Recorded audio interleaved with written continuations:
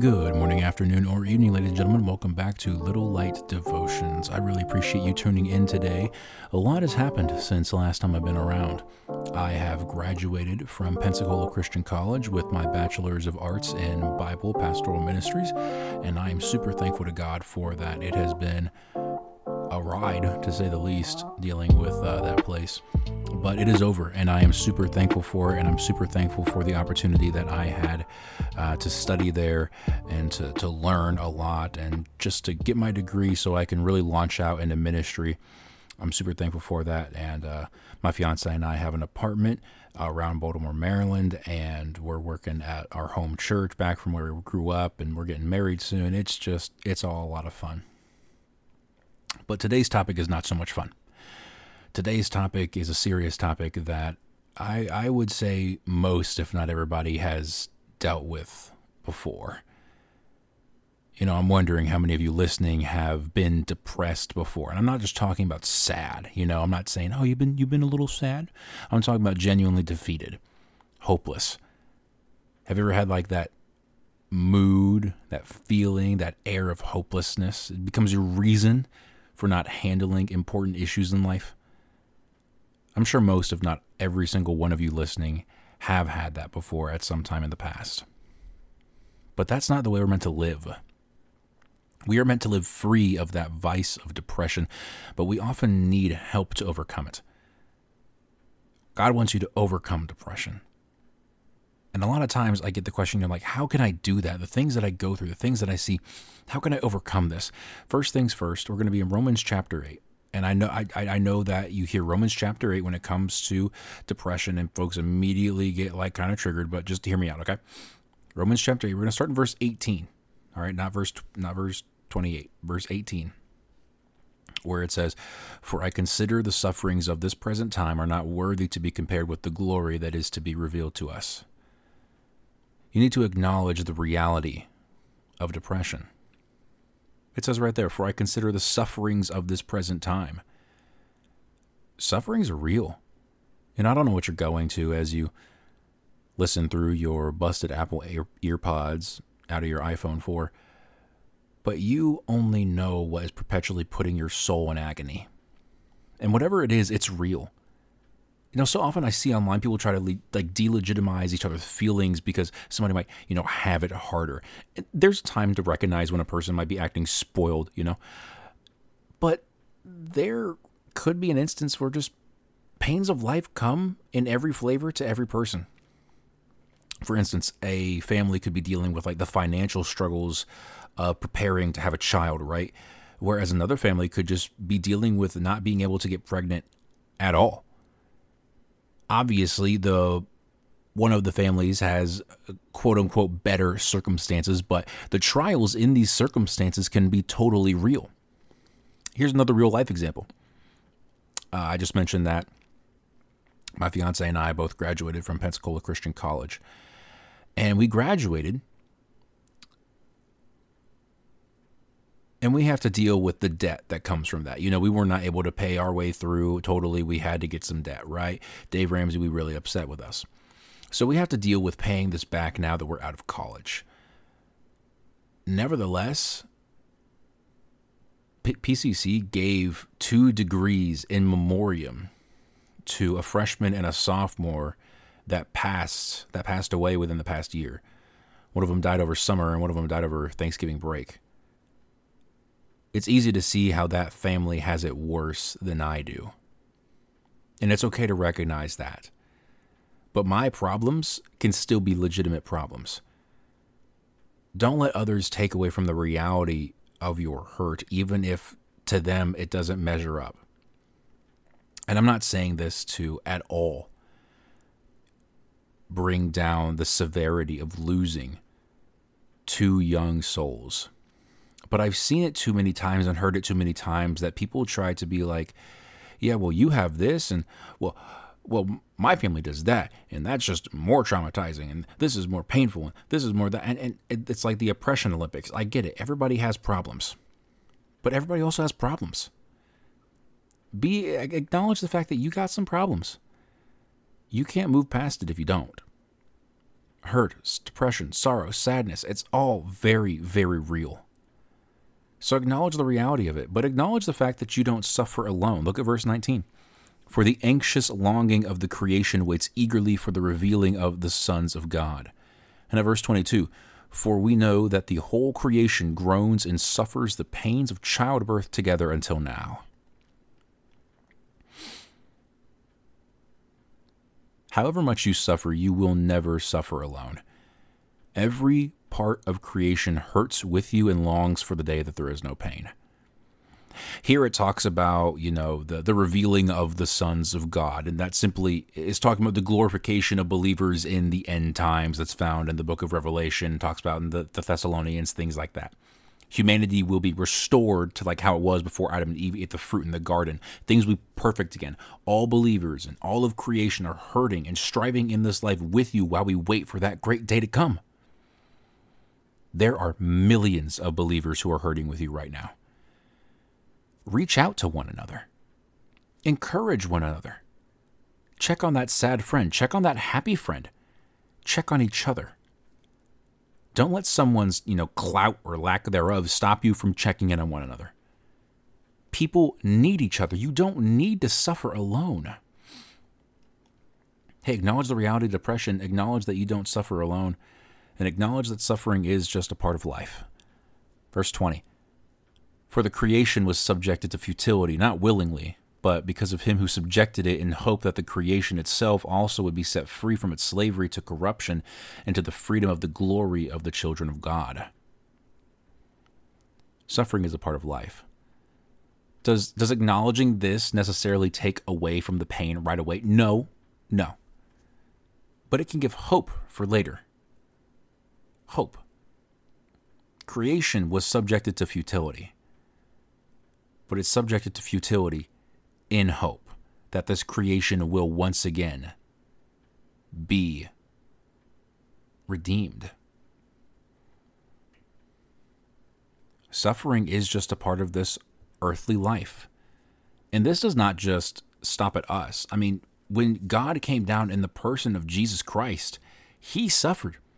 Jesus Christ was a man just like you and me. He was not just like the only white guy in the Middle East that had this constant glow around him. He looked just like every person around that time. He looked just as basic as you or me. And with that came every benefit and disadvantage of humanity. He got to eat good food. He experienced temporal relationships. He built this massive community of believers that we now call the church. But like I said, it came with the disadvantages of being human. He suffered sorrow. Like in the English Bible, the shortest verse in the English Bible is John 11:35. Jesus wept. It's so short, but it carries so much comfort in it. Jesus Christ, God in the flesh, felt sorrow. He hurt with people around him. He suffered physically, psychologically, emotionally. Spiritually, he was under spiritual attack very often. And yet he overcame all of that when he died on the cross and rose again.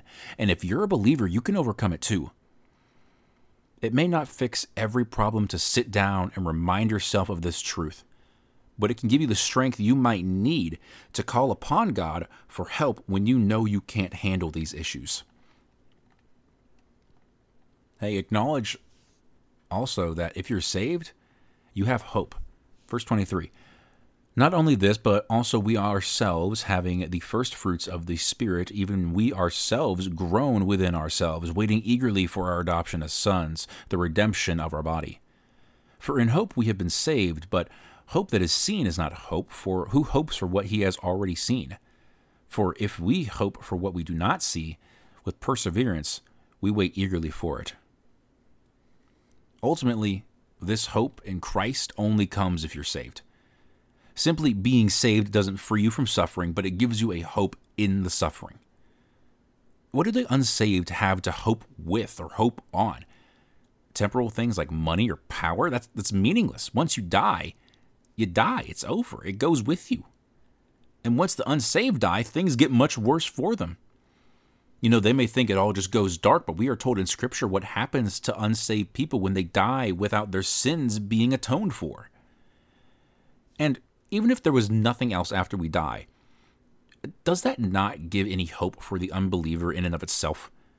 How miserable of a life is that? A life full of sorrow for sorrow's sake, and then it's just all over? No hope? But hope, that's the truth of the Bible.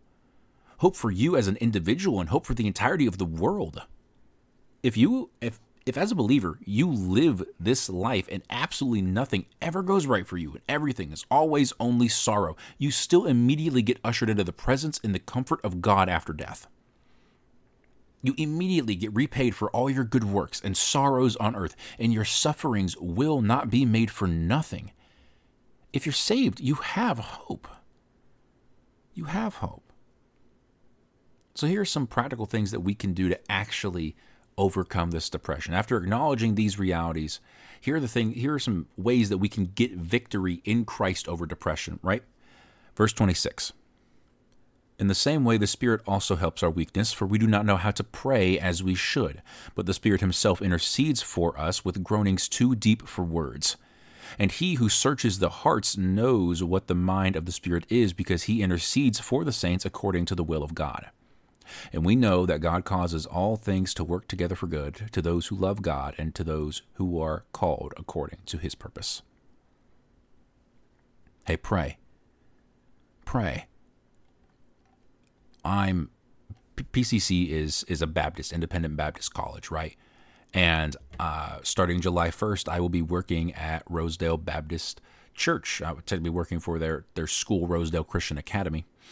But I feel like in Baptist circles, prayer is not so focused on as it should be.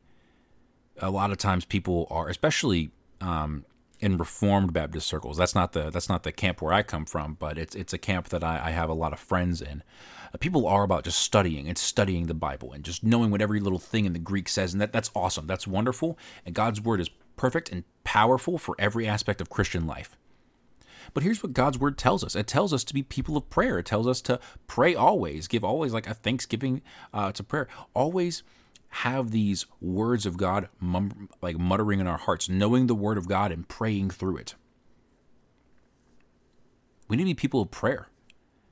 Sometimes I get told by teenagers, hey, Andrew, like I really want to start praying, but I don't know how to. And I love the question. I love the comment because there's not like a prescribed formula given in the Bible as to how to pray, but here's what helped me, and I actually learned this from Jeff Redlin at Campus Church that's connected to Pensacola Christian College. So for each day, I have like a different category of things that I pray through, and it's all in my notes app on my iPhone and my iPad. But I pray for different things, and as things come up, I write them down into what category they're in, and I just pray through those lists every day. And then, like, I have a daily list for things that are, like, really important and personal for me that I pray for on a daily basis. And I pray for two of those lists, like, every day, the daily and the whatever day it is. And I'd all keep it on my phone, my iPad. I can pull it up at any time. And that's just what works for me. And it might not work for you.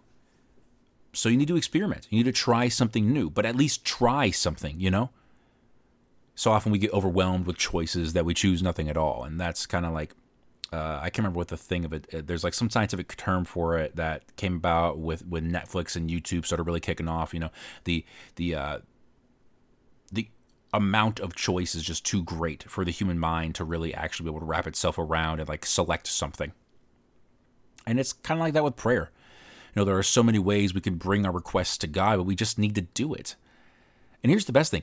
We don't need to know like what exact words to pray. The power of your prayer is not in the words you use. I've heard some people pray using like the King James English with like the these and the thous and stuff like that. Listen, praying like the King James translation doesn't make God hear your request more. The power of your prayer is not in your words, but it is in his name. We are not doing magic spells and getting things done in our power, but we are lifting our prayer to God in Jesus' name. The Holy Spirit that resides in every believer takes this prayer to God and delivers it perfectly in a way we never could. Don't get caught up by fancy-dressed people in fancy church buildings that say you have to pray like this or hold this and say this and do this. No, it's not your words, but it's the power of the Holy Spirit of God that makes your prayer effective. So pray and do good to others. Verse 29, for those whom he foreknew, he also predestined to become conformed to the image of his Son, so that he would be the firstborn among many brethren. And these whom he predestined, he also called. And these whom he called, he also justified. And these whom he justified, he also glorified. Another thing Christians can do to combat depression is doing good things. You know, you need to get involved at your local church. If there's ways to serve, go and do it. Children's ministry, security, cameras, janitorial, whatever. Do stuff. And do stuff out in the world too. Give a homeless guy a meal. Share the gospel with him. Give him a tract. Pay for someone's coffee. Tell them they look nice. Just do something good. If you sit there and fester in that sorrow that's in your heart, you have no chance of overcoming it. And these good deeds don't return void. The Bible says that if you do good deeds with a pure heart, you add rewards in heaven for you. You can get some medal from the president or mayor or school board for your good deeds, but you'll die one day and its value will die with you. You won't die in the presence of the Father in heaven, though, and all your rewards in heaven will last forever. Verse 29, it says that he predestined us to be conformed to good works. God predestined every Christian to do good works. There is something good we are called to do that brings God glory, and if he's predestined us for it, he gives us the power to do it. Step out on faith and do some good works. So with all that being said, here are some super practical, extra biblical tips that you all can incorporate as we wrap up this podcast episode for you when you get into rough times. All right, first of all, get more sleep. The biggest thing that caused my depression for years throughout college was my abysmal sleep schedule. It wasn't until my literal last semester that I tried to fix this. So I'm imploring you, put down the phone, take out the headphones, go to bed. All right. Getting between 7 to 8 hours of sleep is a genuine necessity for psychiatric longevity. Number 2, get counsel. Get spiritual counsel through the church and visit Christian-based therapists who can help you work through different traumas and hard times. Number 3, deal with sin. So often people feel there is this gap between them and God while they are in this depression, and often that's true. Whether it's something like an addiction or bitterness or whatever else, these things can put a strain on the relationship you have with God, and that can lead to depression. Number 4, exercise. You don't have to be some bodybuilder that's super addicted to snorting lines of pre-workout, but go and take a walk, Put some care into your physical health. Number 5, eat right. I'm not saying you have to throw away Chick-fil-A altogether, but if you eat like crap, you're going to feel like crap, and that's just science. So before we end, look back at verse 30 with me. It says here that Jesus justifies and will ultimately glorify those who are called.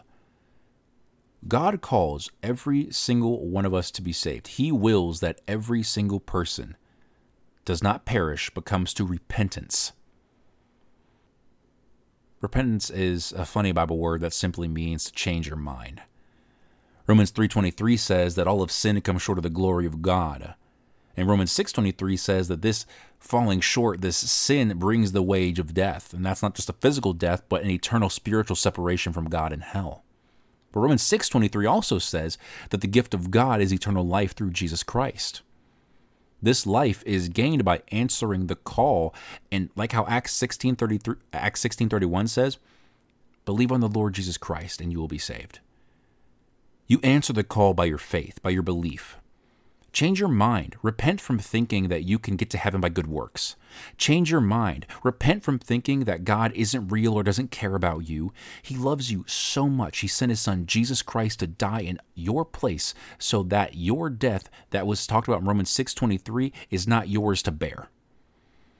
But he also rose again, conquering this death, and you can conquer that death too if you believe, if you have faith.